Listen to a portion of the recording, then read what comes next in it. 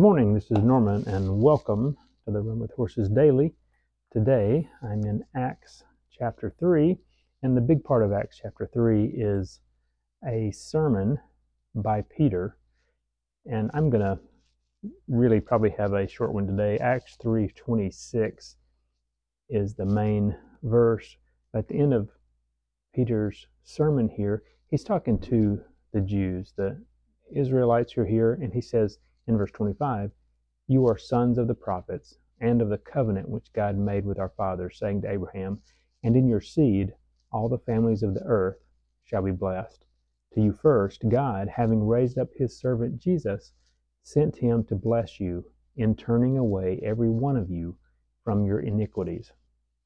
And there's two things really today that stood out to me that I really want to emphasize. The first one is, as he's talking to Abraham and to these Israelites, in verse 25, "And in your seed all the families of the earth shall be blessed." And that really is pointing toward the coming Messiah, where genuine salvation is found in Jesus. So he goes on to 26, "To you first."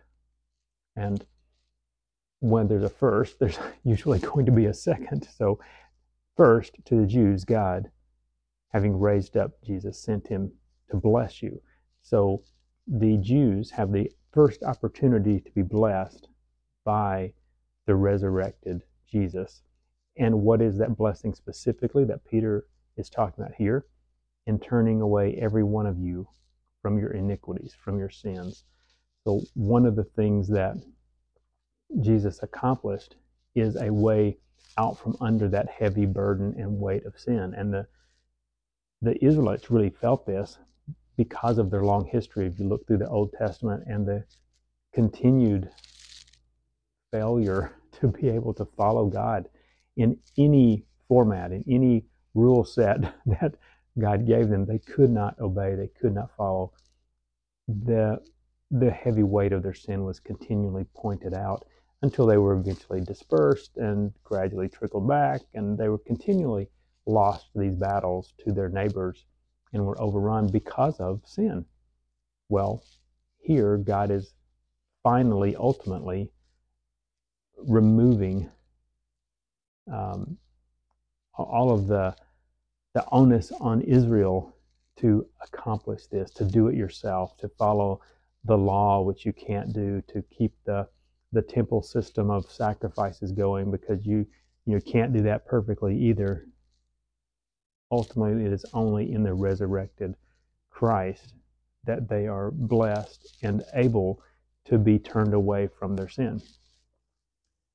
Now, the awesome thing for us as we read this today is those few little words in the start of verse 26, "To you first," because we know the rest of the story, and we'll get there as we go through Acts, that the gospel was sent first to the Jews, but ultimately went to everybody.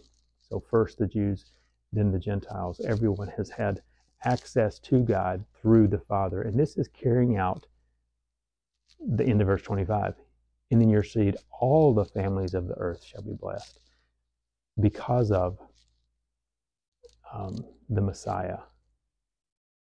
Ultimately, everybody has that opportunity for salvation. So we're second in line, but it's always been in God's plan that we would have that opportunity to have our sins forgiven and our relationship with God restored through the sacrifice of Jesus, through that resurrected Christ. So this morning, as we think about Acts and the start of the church here and this message going out to the Jews, the first disciples understood their responsibility to take this message of hope. There's hope in the midst of darkness. There's hope in the midst of your struggle with sin. And it is in the resurrected Jesus.